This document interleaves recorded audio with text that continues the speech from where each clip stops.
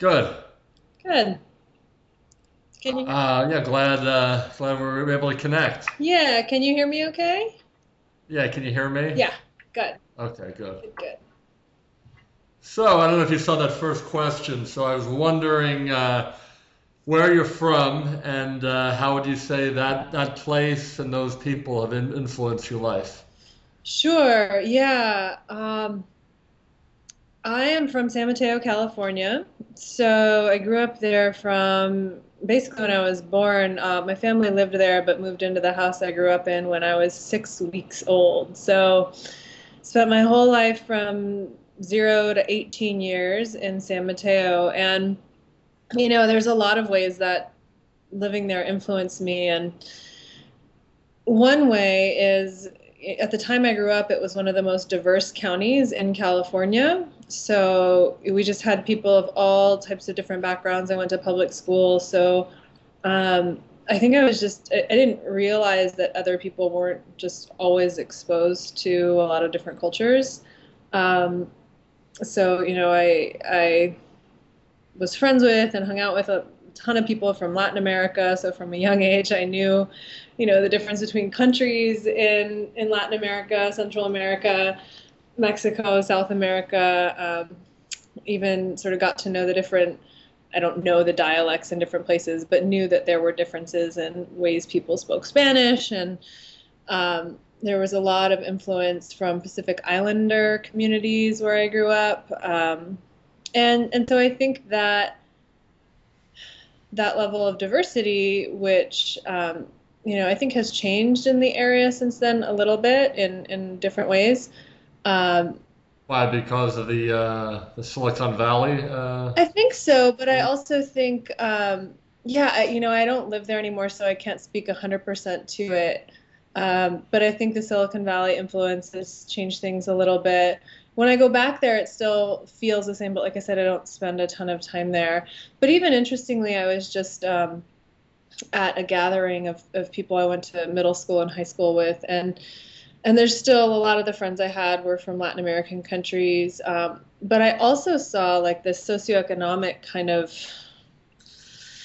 bandwidth, right? Like there were people that went to schools that I was in that were really wealthy and people who were middle class and people who were, getting free lunch. And I didn't know what that meant as a kid, but I kind of learned as I went along. And some of the friends that I had ended up being kind of gang involved and going to juvenile hall. And I was always just really curious about that because there would be people who I'd be like, this person is so good and so Right. sensitive and so kind. And then why are they acting, at some times maybe they'd be getting into a fight or they'd be kind of taking a stance against a different group of people. And so I didn't, at the time, I was just watching that stuff happen and I was always really curious about it. Like, wait a minute, last year you were different, or, you used to play violin and play soccer and now you're doing these other things. And I've talked to people who've developed along in that way where they've ended up getting, being involved in gangs and getting tattoos. And they're like, what happened? I used to play violin. And you're like, yeah, exactly. So there's just different people that I've known that have stuck with me in terms of how they developed and how their community or society or different ethnic or racial or social economic backgrounds would influence that. So that's always been fascinating to me, and it's always been something academically that I've sought out and studied in terms of. Well, I just want to stop. We'll stop you there about that. Well, how would you explain that phenomenon now? I'm wondering from your. Yeah, I don't know that I could fully explain it, but I think there's a lot going on there. There's expectations. So one of the studies I did at Harvard was about working with specialized populations and supporting them in their academic development. So we worked with all these different programs. Some of them were really high achieving. Some of them were supporting students who were kind of C average in classes to develop themselves and to develop their talents.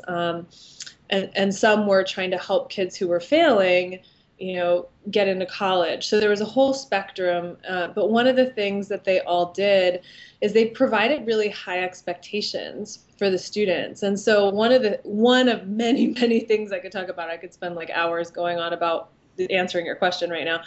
But one of the things I think that comes into play is expectations. And I think so the effective programs we found had high expectations. What was that program that you were going to school in at Harvard? It was unique. It What's the was name it of was called at the time risk and prevention. So we studied risk and we studied resilience, and now it's called prevention science. It's in the School of Education at Harvard, and it was a phenomenal program, and still is. I'm still connected to a couple of the professors there. But yeah, we were doing a Nellie Mae funded high achievement initiative, and so we were looking at these programs, and we found that if they had high expectations and high support, then like those were the programs that were really successful in terms of their outcome numbers of helping students get to college or whatever their goal was. So one of the things I think that could have been missing for some of the people I saw growing up was just expectations. Some of them came from immigrant families, and their parents didn't really just know the school system here, didn't know what expectations to hold them to. So, I'm making some just observations and guesses and putting that together with research right now. But I think one of the things that happens is if someone sees something in us and says, I know you can do this, and I'm going to help you get there, we're much more likely to get there than if there's no expectation set, or if there's an expectation like you have to get straight A's, but there's no path, there's no support, right? That makes sense. So that, Yeah, I don't know if you ever heard of the organization, the Covenant House. what's that? Yeah, I have. Uh-huh. Yeah, there's this guy's a pediatrician that is involved with the Covenant House in Philadelphia, Ken Ginsberg, and one of the things that he says related to the expectations I really like that the kids live up or down to the expectations that sort of adults have for them. Yes. Yeah, they live up or down, and if in the absence of expectations, like if your parents are working really hard and they're not around as much, or if you don't really know if they don't know what to expect from you, or they're not familiar with the culture in order to know what's going to help you in that system, then you're kind of lost, right? There's no bar. So they'll live up or they'll live down. So they'll live down maybe if there's abuse or neglect, and they'll live up if there's high expectations, high support. But what I feel like I saw was a lot of middle ground there, like a lot of, my parents love me and probably think I'm smart, but they don't really know how to set certain bars. Or teachers. I mean, not just talking about parents here. I think there's an element of expectation of what do the teachers expect, and then layered into some of that is kind of internalized stereotypes or racism or like there's not really a word for this, like the ism in terms of expectations in terms of how much income someone has, right? Like if someone is, if a teacher unconsciously is putting a student into a certain box, that's Right. going to really influence them too. And I think that's actually changed for the better in the school systems that I was in. And I think hopefully at large in the community of the world. But my old government teacher became the principal of my high school. And he would, when I went and met with him years after I had graduated, this is probably 10 years ago now, he said, that's really changing, like the tracking of students and things like that, where you see a lot more diversity in the advanced placement classes, and that's becoming less, I mean, it's still a challenge, but less of an issue and something they're addressing. So that I was happy to hear. Yeah, that's exciting. So I was wondering if the question, what if you could invite any two people to dinner, alive or dead? I love this question because my mind just goes everywhere, and I can think of a ton of people. But what I came to for today, asking me Yeah. today, I would love to have dinner with Michelle Obama and Martin Luther King. Okay, good, nice choices. So how did you pick Michelle Obama? Yeah, well, her speech recently, I mean, everyone keeps calling it like a mic drop of a speech. She was just Right. so inspiring and so clear in her presentation and so motivational. And I also feel like she was herself, like she wasn't, and no pun intended here, but in terms of the things that have happened across the conventions, but she wasn't imitating anyone, right? She was really, it felt like she was really speaking from herself and from her heart. And I know they all have speechwriters and work on that stuff and craft it, but it was just felt like a really clear message. And because she does so much work to support women, like a lot of her initiatives and her efforts as First Lady have been supporting of women across the world. And so those are the things that what I would really want to talk to her about would be those initiatives and, you know, how does trauma play in and how do we keep things trauma informed and how do we use what we know about trauma and how it impacts people to then build that, to prevent what we can and then to build that resilience. Yeah, but related to her, I mean, I think she's great, and the speech was great. But the one criticism that I have for one of the things that she says, and it's not really about her necessarily. It's a message I think a lot of people promote regarding mental health. Is that I remember hearing her speak one time about mental health. Is that you know that we need to the sort of idea of parity that we need to treat mental health problems in the same with the same respect as physical problems. And we, you know, we said, you know, if somebody breaks it, you know, their arm,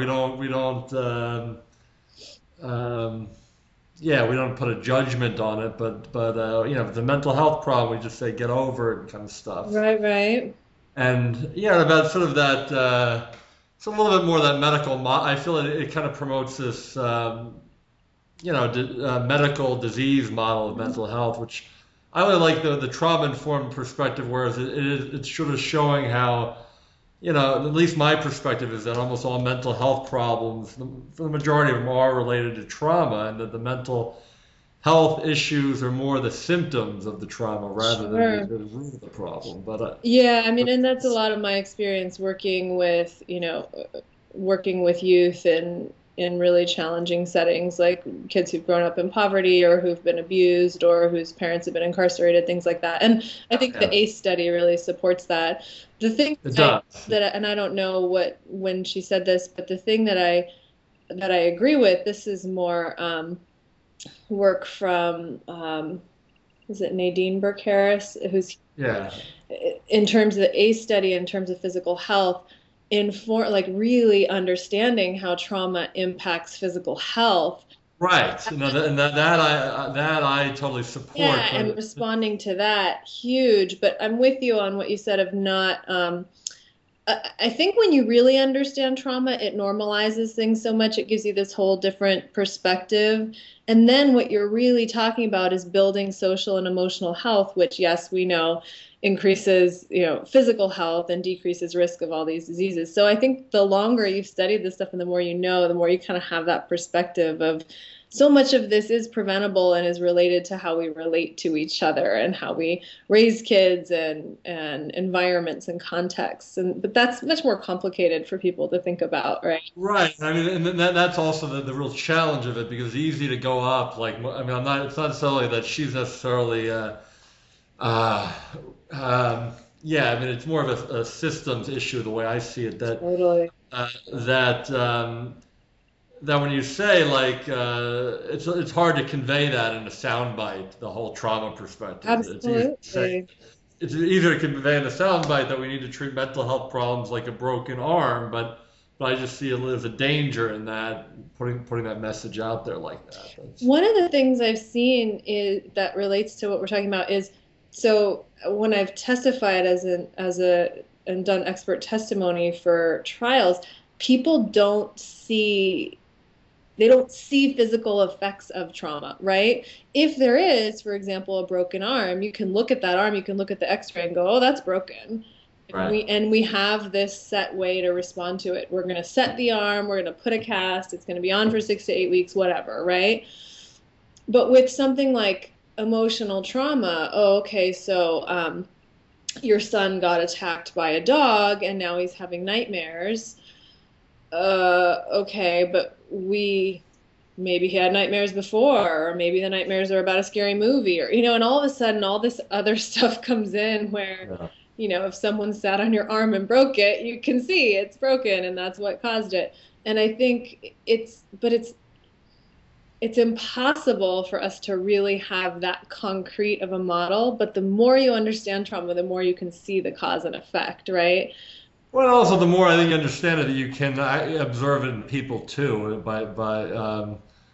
You can pick it up more clearly, but it's sort of in a way that it's sort of that you, like, as a therapist or psychologist or even a teacher, it's like you are the instrument, and the more work with people that have been traumatized, the more you're able to observe it too in people. Exactly. So the more versed you are in it, the more you can make those connections. And so a lot of it is education then, so that people Yeah. can see the cause and effect of it rather, and that people can understand the implications of it. Because like you said, like initially, the problem is that people will dismiss it. Oh, suck it up. Oh, that didn't really happen. Oh, you're fine. Yeah, and I think that is one of the great things of the ACE studies. It really, to me, blew my mind and shows how it really, it makes all these connections between trauma and all these other issues. And this guy is a doctor in Camden. He does sort of similar, well, a little bit different than Nadine Burke Harris, but he's working in a very impoverished part of Camden. And when I heard this interview with him, and he said this whole idea of trauma creating all these physical problems is not a new idea. Like Freud talked Yep. about it. Yeah. But the new thing is that we're understanding the mechanisms of Yes. how, like, stress. I saw you posted something, and I had seen that too, about how there's this brain immune connection, whereas like the immune system can influence how people behave and all these crazy things. Yeah, and how connected all these things are. And I think exactly what you said, we're understanding the mechanisms more with fMRI and all these other things. We have these tools to really look at. I mean, there are studies where someone reads a script of their trauma while their brain is being measured through fMRI. And then we can look at, okay, what parts are activated now and what parts are activated when you're meditating and and then we just increase our understanding of the brain, which is so complex, but Yeah. we're getting better and we're getting more of an understanding of the mechanisms. Yeah, but anyway, we're moving on to Dr. Martin Luther King. So what about him would you Just would his commitment to nonviolence. And I thought for a second, like, about Gandhi when you were asking about the, who to have dinner with. But I think I chose Martin Luther King for a couple of reasons. One, I seem to always end up stumbling on his quotes in times of inspiration, and they really resonate. And two, because so much of what's happening in the world right now, in America, what's happening in America right now is like strain between, like, a lot of what I'm seeing in private practice and in students in my online course and other yoga teachers is this: how do we respond to the stress between law enforcement and African Americans and people of color in general? And there's this really, it makes sense. There's so much trauma in the history of this country in terms of Native Americans, in terms of African right? Americans. And so I think he comes to mind, and I would want to meet with him to, like, strategize and try to, and from this trauma informed lens of, okay, look at this intergenerational trauma, look where we are right now. What would you do based on your amazing record of, nonviolently organizing people and being a leader in faith and in standing from a place of love? Like, what would you advise moving forward? I would love to hear that from him. And I mean, both Michelle Obama and Martin Luther King just seem like such cool people, like, just to Yeah. spend time with. So even if I couldn't strategize and pick their brains and all that, I feel like they're both just really loving people, and it would be great to spend, a couple hours with them.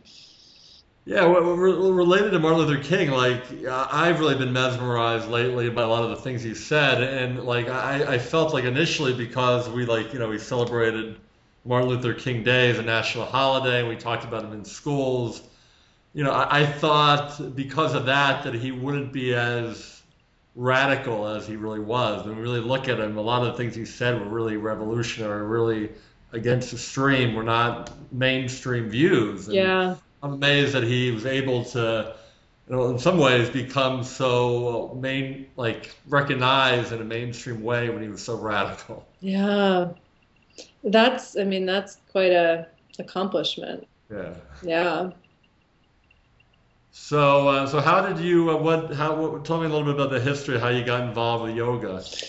I started taking yoga my first year at UCLA. Just wanted to try something new and different, and had heard it was good in general for stress or for health. So I started taking it, and I just kept taking the next level class and the next level class, and then I started going out into the community, into yoga studios, and took a teacher training, and it just stuck. And I think one of the main reasons was it helped me. I was in a place of being very intellectual. I was in school and I was studying and I was, doing really like working really hard to do really well my first year of college. And um, I just felt in yoga like I really had space for my emotions, right?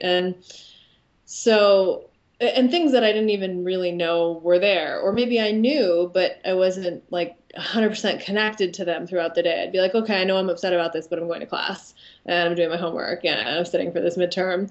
And then I'd go to yoga and then I'd like, oh, okay, feel it, right? And move through it. So there's a great, somatic therapy and yoga term floats around. You got to feel it to heal it, right? So I feel like I was able to feel things and move through them in a more integrated way because of my yoga practice. And so that at the time I was teaching fitness classes, and that was fun, but I just didn't feel like there was enough depth there for me to really communicate or offer what I wanted to offer. So then I started teaching more yoga classes, and it's history. It's been like almost 20 years. Yeah, you mentioned UCLA. I first took yoga in college too, at this school in Orlando, Rollins College. But I remember I saw this one summer in UCLA at this program that I worked as like a counselor. And I remember back then because yoga's just really blown up, as you know, in the last I would say last 12 years. But then it was popular, but not the way it is now. And I remember seeing that. I was impressed at UCLA, like seeing that they're like. At the school they offered more like different varieties of yoga than like vinyasa and like different Iyengar maybe too. They had all like different variety. I was impressed that they had all these different styles. Yeah. They had that back then when you were there? No, when I was there, they had hatha yoga, and they had, I believe they had a level one and a level two. I think that's how they called it, or an intro. No, it was introduction and intermediate, and they were 10-week classes. Right, this is through the recreation department, Yeah. but you would sign up for the whole semester for your 10 classes of yoga. So I did the intro my first semester freshman year. I did the intermediate, and then I don't know if they had another level at intermediate. Maybe they had intermediate two or something like that. And so then I went and did that, and then when they didn't have anything else to move on to, I just kept taking that class until I eventually left and was studying mostly at Yoga Works in Santa Monica. And how and what led you to doing the master's work? So right at the same time at UCLA, I was studying interpersonal communication and psychology, and I was teaching fitness classes. And I started volunteering to work with kids in the Watts tutorial program. So these were youth who were living in Nickerson Gardens housing development in Watts. They were bused up to UCLA once a week, and I would teach fitness classes or teach yoga and mentor them. And that was really my passion when I was there. I loved it, and I ended up actually going down to the housing development and doing some mentoring there and helping out with a homework program and for the younger kids, and got really involved and just was really passionate about that work. So I ended up working at a children's home when I graduated, and was working with high-risk youth at a youth and family resource center in Orange County. And somewhere in there, a roommate of mine pointed out this program in risk and prevention, and she said, it's at Harvard. And it's funny at the time because I'd always wanted to live in Boston, and I just started thinking about grad school, and I was like, all right, I got to look up programs in the Boston area. And then my roommate comes to me with this, and I'm checking it out, and I'm like, this just fits with everything. It's the only program I've seen that comes from a resilience standpoint, is about trauma, but is more broadly just about creating health and promoting health in communities that are challenged, whether through finance or through intergenerational trauma, history of violence, things like that. So it was just perfectly bringing together kind of my academic and future interests and what I was really loving at the time. So I got to go and continue to do practicum work in Boston and study, and I had just amazing professors and a very busy, very busy few years, but a very enriching few years there. And so how long have you been doing the more? I guess you've always have been to a certain degree, I'd imagine, the more the trauma conscious yoga or trauma informed yoga. Yeah, I think they've always informed each other, right? Because one didn't start first. I've kind of done both along the way. And even before, even in high school, I was taking psychology at the local community college, and I was working with kids and teaching gymnastics. And so it's all like right next to each other in terms of development. So um, I think the more in depth I've studied each, the more connections I find. Even if I go and do, like, for therapy, an EMDR training or a neurofeedback training, and then I come back and I understand more how yoga is helpful, or how we could use certain yoga poses in certain ways. So it's never really been separate for me. But as I've learned, and as I've practiced, and as I've worked with people, those connections just get stronger and stronger, which is what led me to teach all these yoga and trauma workshops. I just kind of organically, and it was like 10 years ago, and people weren't super hungry for it like they are now. Right. So I got a lot of like, I don't know, how does that connect? And I was just let me present and I'll show you. And so started presenting that material and developed it into my online course and all of that. But so yeah, I think I saw what is the online course you have? So I have an online course in yoga.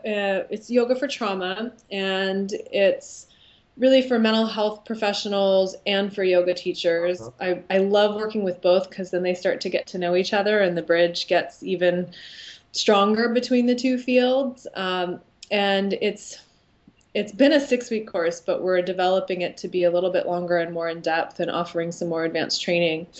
But it goes through all these bridges that I found. So we set a strong foundation of understanding trauma, of understanding yoga philosophy, of somatic therapy.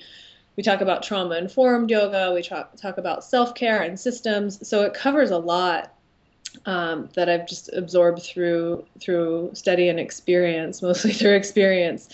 So it's really fun. It's also a pretty intense experience for most people who go through it, just in terms of their own healing. So it's not a course necessarily for someone who just experienced trauma who wants to do yoga. Like, there's other places we can them. It's more for professionals in the fields who, have some of their own, have worked through some of their stuff and have some supports, so that they can kind of deepen their own healing and their own understanding, and then spread it out far and wide. So, yeah, I remember when we first talked that I mentioned one of my experiences that I see that in some yoga like events around in the Miami area, that people, I mean, it's natural that a lot of people that have had trauma are going to be drawn to yoga, whether they're conscious of it or not. But I find that they just sort of use yoga to sort of disconnect and numb out. Yeah, and spiritual bypass. Yeah, can you maybe talk a little bit about that, and what your take is on that kind of stuff, and how do you address it? Sure. Well, I think you address it. My take is that yes, it happens, and what I've learned to call that is spiritual bypass, which is just another way of dismissing an emotion or an emotional experience and kind of jumping to So rather than, it gets better than jumping into drugs or alcohol or obsessive behavior, but you're kind of jumping into, um, sometimes it gets to the level of denial, of like denial of your own emotions, right? So I think to address that, we support yoga teachers in doing their own work because then they can show up in a more integrated way. And then we speak to, as yoga teachers or as mental health professionals, we speak to observing what's true rather than denying it and experiencing it in a tolerable way so that when you're in a, and this could be as simple as the way someone's instructing someone in a posture, but if someone's holding a position, you could imagine a teacher saying, um, and no matter what happens, it's all good and everything's fine and Om Namah Shivaya and, just going straight to that place, which could be a resource for some people, but could go to that spiritual bypass. So rather than that, you can encourage people to notice what's happening, notice the thoughts and feelings that are coming up, and know that they have choices, right? They can go a little deeper if it feels like, okay, I've got this today. I can feel this. They can back out if it's overwhelming. Yeah, no, I think that's very good. But I guess maybe I wasn't clear about the point I'm making more is that how do you create a space or environment in more of the yoga context where people are comfortable, not necessarily in the class setting, more so in like just kind The of, culture. yeah, that people are open about sharing their traumas and vulnerability, and that it's a sort of a healing space rather than just a place to, like I said, to go crazy with the asanas or the chanting, whatever, and just sort of disconnect. I think that's all up to the teachers and how they present it, not just to how they present it, but to their own personal experience of it. So a culture is created by people coming together in certain beliefs, right? And people look to each other to look at the cultural norms. So if someone's new to the group, they're going to go, "Oh, when we come here, we just do exercise. We don't talk about feelings." And it's interesting you say that because I've been in a lot of different yoga contexts that feel vastly different. So I feel like I've been in some that are similar to what you're saying. And I've also been in ones where there's so much emotion flying out and very uncontained, and someone you don't remember their name and you know all of their trauma history, and it's like, Okay. like, Yeah, that happens too. I know what you're saying. right? That's yeah. So there's That's a balance in there of and I think the balance is you don't want people to be oversharing without having the intimacy and going containment. straight into it. I think the other side of it is someone just saying, okay, we're here to process everything, dig in and hold this pose for 20 minutes and just be really intense about it. There's a time and a place to do that kind of like deep digging, but I think that kind of needs to come from the student or the client or the person. But I think there's a balance in there where we can really hold the value of the body and the spirit and our emotions and our thoughts with equal attention. And I think that's one of the challenges of yoga. And if a teacher's teaching that, can you keep awareness of all these different things?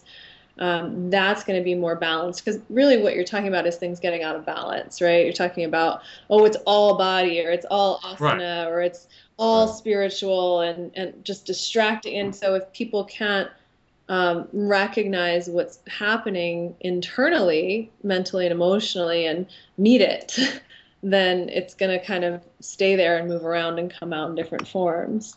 But on a positive note, I personally have found that I was wondering what your take is on that if you practice doing any of the kirtan, do. I haven't done a ton of kirtan. I've been in some kirtan circles and have worked with some people who are amazing musicians, but I don't really do it myself. But no, but I just find I mean the yoga too, but I mean I found the kirtan specifically it's a good sort of kind of experience for trauma. I find that it's just the repetition, the music is Yeah, well, there's studies on, your vagus nerve and that singing is right. really good for stimulating your vagus The nerve. throat it comes out. Right. And so singing and studies, I was just reading a article this morning on ritual and how repetition, Right. face of things that are unknown or in the face of internal challenges, external challenges, repeating things can be really soothing for us, and it can Yeah. feel like and mentally and emotionally it can help shift things. The article was about can like repetitive prayer actually help if someone's in a hospital room down the street, does that actually help them? And the article didn't have, any way of measuring that, but what they were talking about was it's an internal process. It soothes us as we're struggling, makes us able to be a little bit more present for, the people who need help. And that it's a long time. I mean, people have been doing ritual and singing and repeating prayers for eternity, seemingly. So that's an element that I think can be really healing. And it's always with any type of yoga, I always encourage people to look at, okay, if you're looking at kirtan, what could be really healthy and helpful about that? What could be triggering about that? So if you had someone who was ritually abused as a kid and there was chanting involved, you're not going to send them to kirtan. It just makes sense. But it's just a matter of asking those types of questions. Like, what would be most triggering for this person? Is it being in a room of people in stretchy pants, or is it singing, or no? But there's so many elements of health you can bring into a yoga practice, and there's so many different manifestations of yoga in the world that you can find those ones that are going to be the most healthy for each person. I think that's part of the beauty of it, is people can just find a window or an angle in terms of what's going to help them. So do you have your own daily yoga practice, or what's your yoga personal I practice? do, and it changes and evolves. Right now, I'm doing more meditation, actually, and my yoga practice has been it's slowed down a little bit. I was just remembering recently, I guess a few people have asked me about like what you just asked me, like when did you start? And I was thinking about that first year of yoga classes, and I was very active. I still was running and, learning to teach kickboxing and doing all this stuff. When I went to yoga, I didn't think of it at all. It wasn't like it is today, like so close to physical health. I mean, I think we knew about stress response, but it was kind of like, even in terms of how it was structured at UCLA, it was in a completely different building on the other side of campus where they had like photography and art classes than all the exercise classes. So it Right. was different. And I just remember, so I've been slowing down and just holding poses, doing fewer poses in my practice, holding just like a downward dog for a long time, um, and kind of coming back to that the middle ground where it doesn't have to be so intense. Like even if you look at Ayurveda, it'll describe yoga as a moderate exercise that never gets too intense, but keeps you really healthy. So I Right. think our American, or whatever else you want to call it, um, pull to kind of chase intensity or do things really hard or really well can pull us out of that balance too. So my personal practice has gone more to like that quieter internal place lately, which is interesting because it's summer. It's kind of the opposite season of that, but I've Yeah. been like, Um, this is kind of related to yoga, but it's something it's related in sort of a peripheral kind of way. It's on my mind lately about these. I feel with the rise of social media, it's really a lot of these people have proliferated this sort of kind of anti-intellectual new age kind of people that sell different products mm, online and have mass followings, and I feel kind of guru type figures that I was wondering what your take is on that kind of stuff. we're all looking for answers to questions that we really can't answer right now in terms Right, of science. And so, and I do think there's a balance. I've been in a lot of academic environments, and luckily for me, very heart-based academic right, environments. But even there can be a pull really into your head. Um, and I'm not someone who thinks, oh, ignore your mind and follow your heart. I think we have all these different layers and aspects of ourselves, and that they can really work together. But I think those types of movements that are kind of guru, or someone sort of turns their yeah, power over to someone else, it comes from people's deep desire to want to have answers and want to have guidance.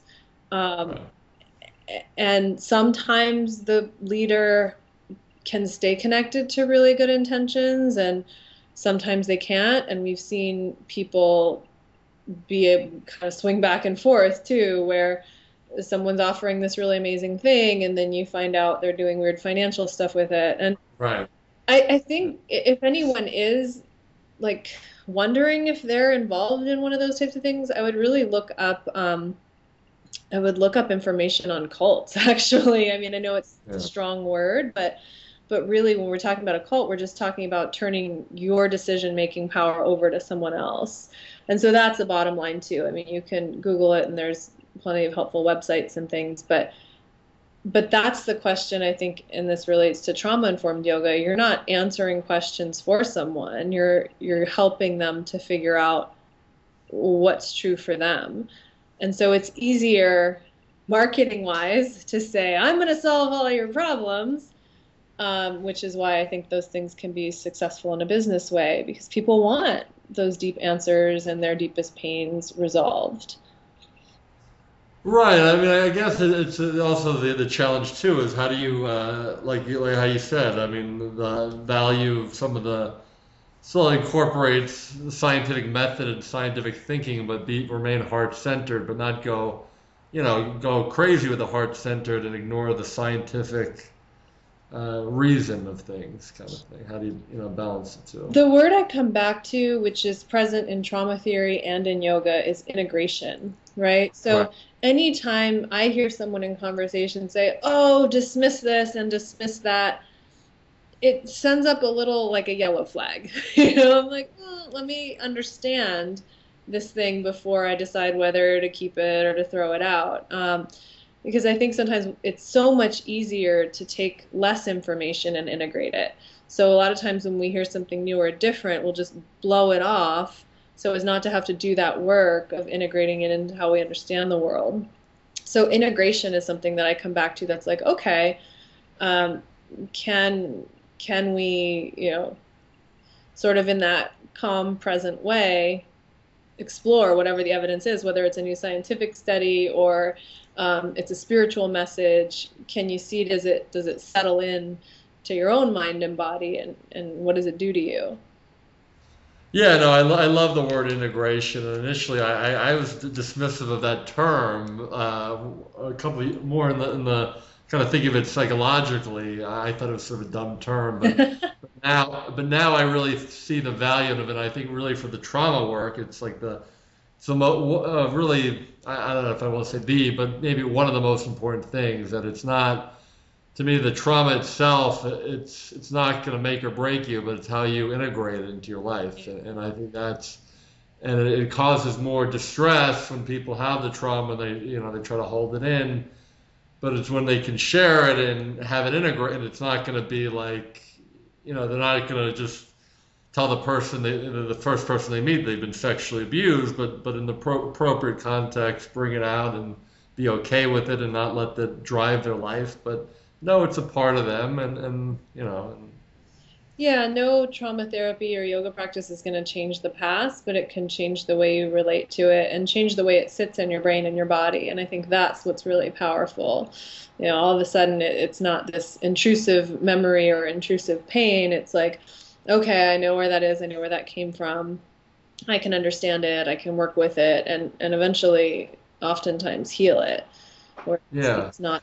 And I mean that's one of the I guess one of my litmus tests and of sorts for people that do trauma work and they sort of sell to people that they're going to get rid of their trauma and they're just going to. And I'm very skeptical of any methodology that says that it's going to just totally knock out the trauma. Yeah, yeah, because we can't change what happened in the past, and what we can change is the present. What we can change is the Yeah. present and habits that build you into the future, right? So there is neuroplasticity, and there is this way that things can change, but it doesn't change what happened, and it doesn't change the impact of what happened in that moment, right? Yeah. And I think that's where physical examples come in handy. Like if someone broke their arm, it was broken, and it can heal if you give it the right setting and the right conditions, but it doesn't mean, oh, I never broke my arm.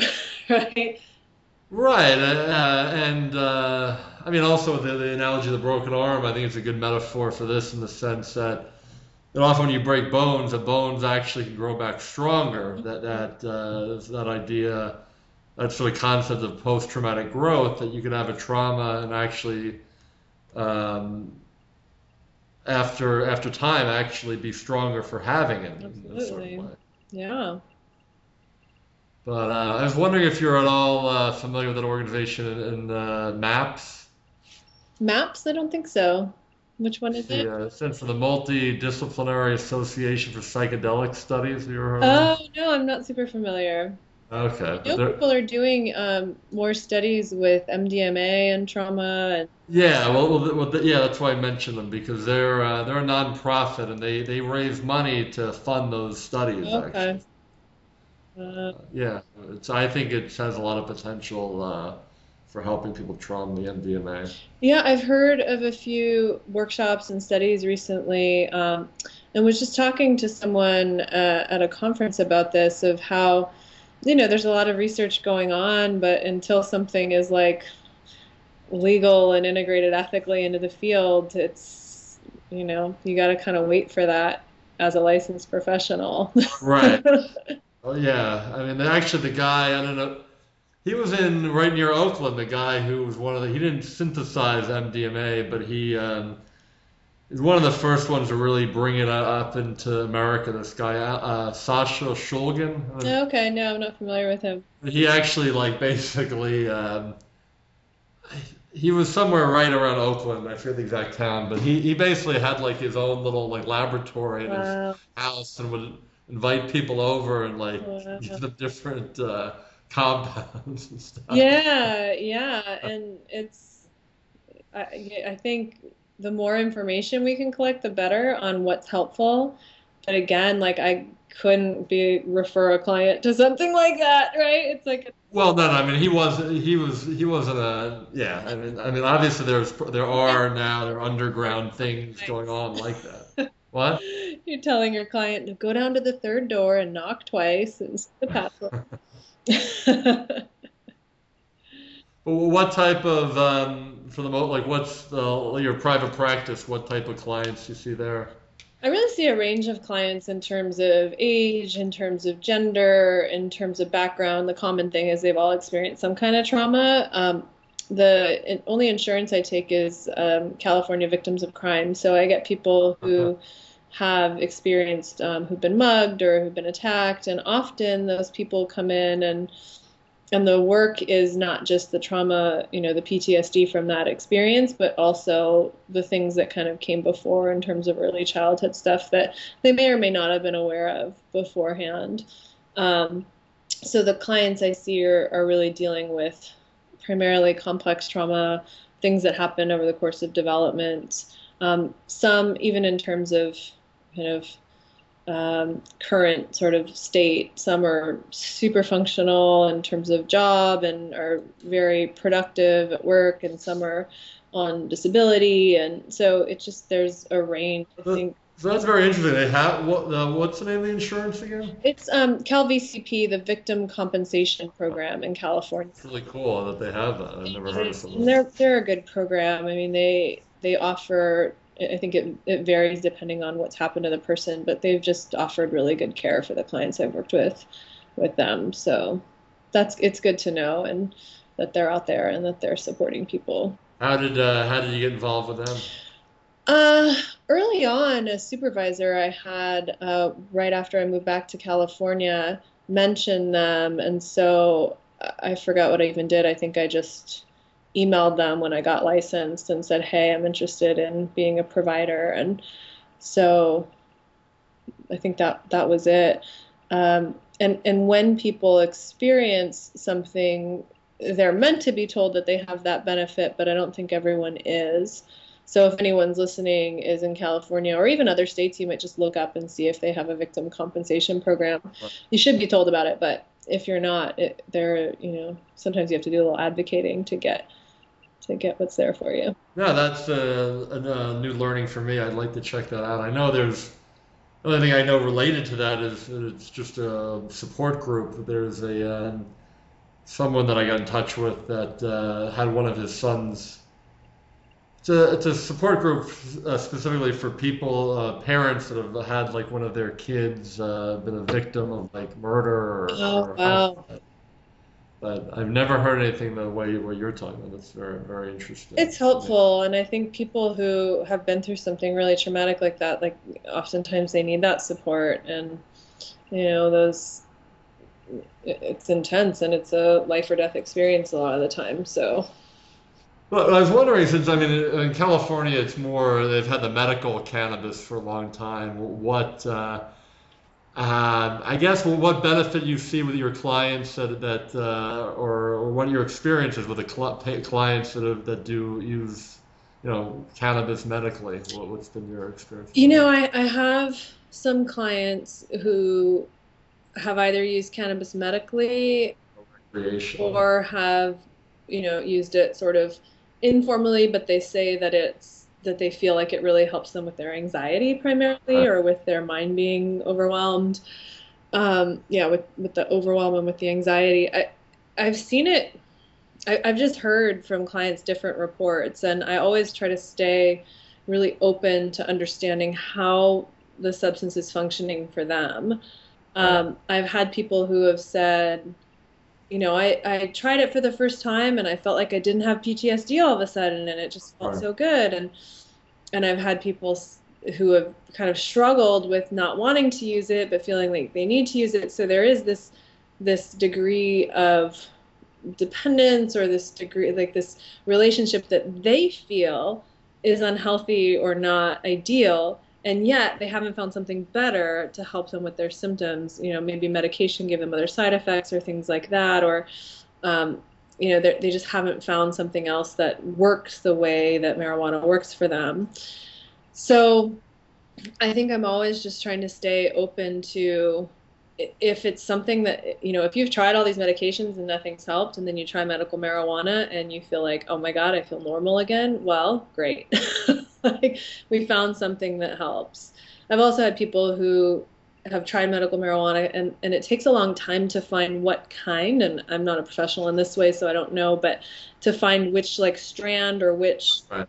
which is most helpful for them. And so they'll go through, similar to a medication, they'll go through this process of, okay, that one, I woke up, I felt good the first day, and then the next day I woke up and I had really bad anxiety, right? So they have to kind of track their symptoms over time to figure out for their constitution what's going to be most helpful. So I've seen it be this kind of frustrating process too, similar to medication, where they're like, I tried this one and that's not working. And but I think, Well, I guess what I'd be also curious because I mean, Florida's much less progressive in this regard, and they recently opened up some kind of one dispensary in Tallahassee in Florida. But I'm wondering what's like the level of access to people getting that they want to obtain medical marijuana.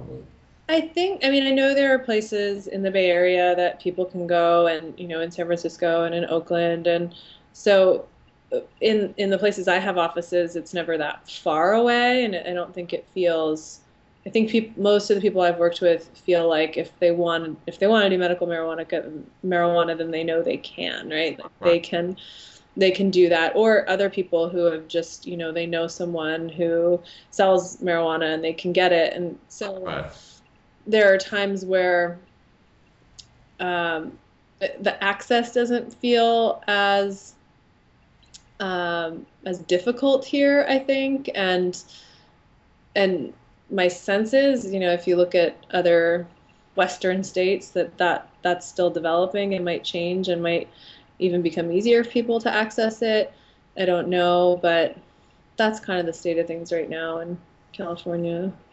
Yeah, no, I mean, I've heard a lot of reports that a lot of people with PTSD say it helps them, but I don't. I would like to dig into myself more how like the proposed the method of action of how cannabis is helpful for like PTSD and whatnot. I mean, I know like the CBD, which is one of the ingredients, is supposed to have a bit of a anti-anxiety type of an effect. Right. Doesn't get you the THC is the one that gets you more high, but it's interesting. I like for at least my understanding of the MDMA, I see more clearly how that really works on the mechanism of specifically trauma, whereas I'm not exactly sure how they explain how cannabis helps people with PTSD, but I'd Right. like to know more about Yeah, I think it's just important that we continue to get good research in, and it's one thing to go from client testimonials, and it's another thing to have, people in that line of work really methodically look at things. But I think this is where trauma is so complex, and even treating trauma is something of an art because you gather together all these tools, and then you look at the person in front of you based on their experience and a whole host of conditions, and you try to figure out what's going to be most helpful for them.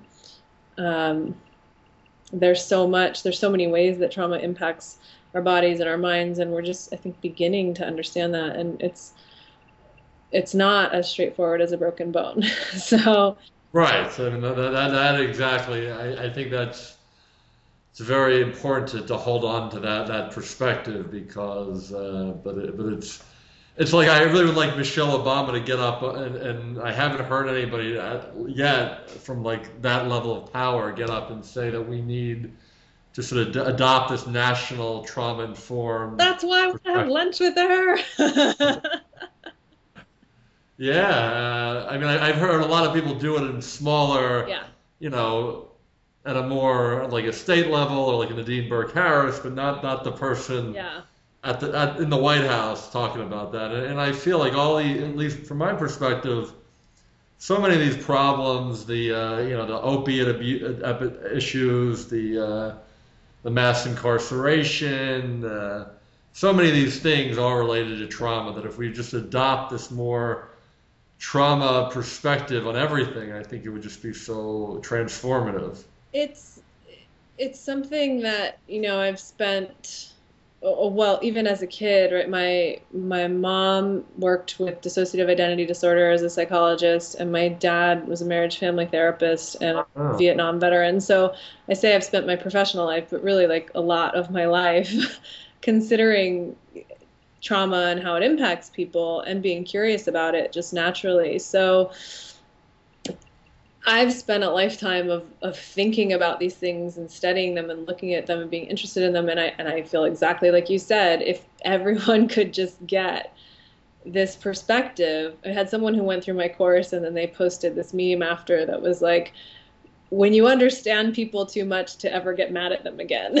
Because right, you're like, I know why you're doing this, I get it, but so I do think that having trauma more, and it is getting the word's getting more popular, yoga's getting more yeah, popular, and I feel like there's a way that we can kind of appropriate those things and just have them become part of the culture that already exists, or we can right, have them really inform. Like, can we really understand these things? Can we really understand what trauma is, and get all the things we know about how it impacts us, can we get that out into the culture? Because then it's right. like so many behaviors make sense and different No, alternations. but like you said, it is. I do really see a lot. I mean, me even myself. Initially, when I heard the word trauma, I was sort of I didn't like it, and it sort of made me uncomfortable. And then eventually, I sort of looked at some of my own life and also understanding it in more of an academic way, and it really like blew my mind open. And really, yeah, really, I got passionate about it. But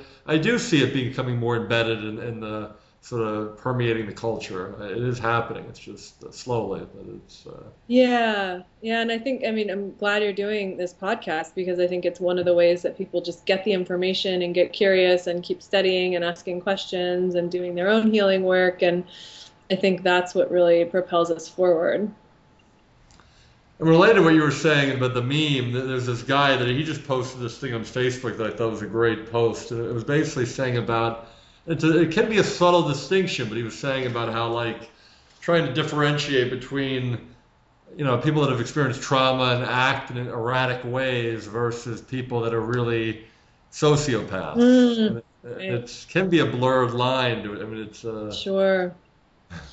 Yeah, and I think early, that's where prevention and early intervention comes in too, because mm, I, I can almost say all of the people I've worked with, there's a heart there, there's a connection to someone right, there, and even if it takes 6 months or a year of building a relationship, you see some emotion, you see some value of human life, like some sadness at the fact that their dad left, some sad, that you see the impact of relationships. And I think when you're talking about someone being sociopathic, Right. that's what's not there, like someone who can just completely disregard a human life and injure it with no feeling of remorse, right? So I think the earlier, that's where prevention and early intervention, if we can have people at a young age, we have this deep desire to connect. And if people get that attachment and that connection and get supported in staying connected to themselves rather than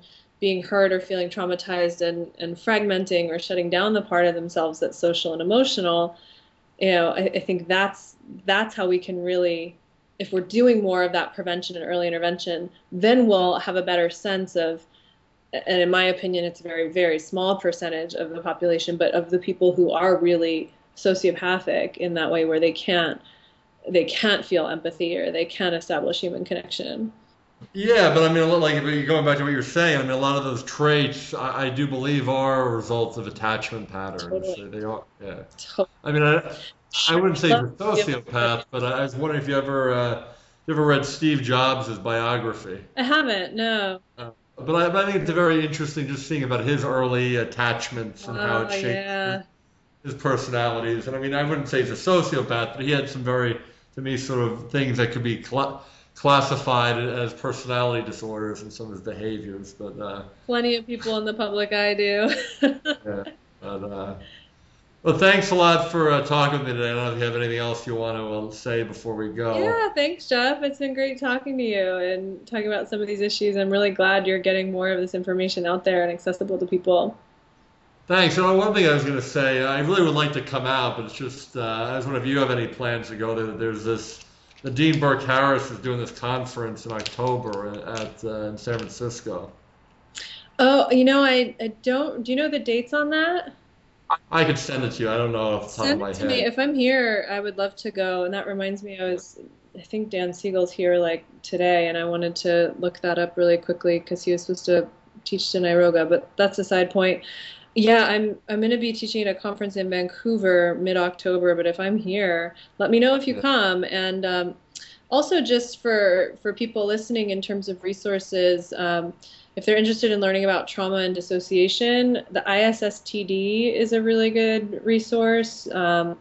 They're an international organization that studies trauma and dissociation. It's clinicians and researchers and a whole host of people. So that's a great resource. And if people are interested in doing training in yoga and trauma, my website's howwecanheal.com.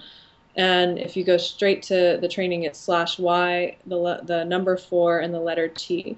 But if you go to howwecanheal.com, it's all up there. And I'll post a link. cool, yeah, Uh, yeah. And I'm also in the process of putting together a resource page of research articles on yoga, so that'll be up. I'm not going to put a timeline on it at some point. all right. Well, thanks, Amy. Thanks so much, Jeff. Lisa. I don't know, Lisa. Lisa, sorry. That's all right. It's been really nice talking to you, Jeff. I hope you have a great day. All right. Bye. Bye.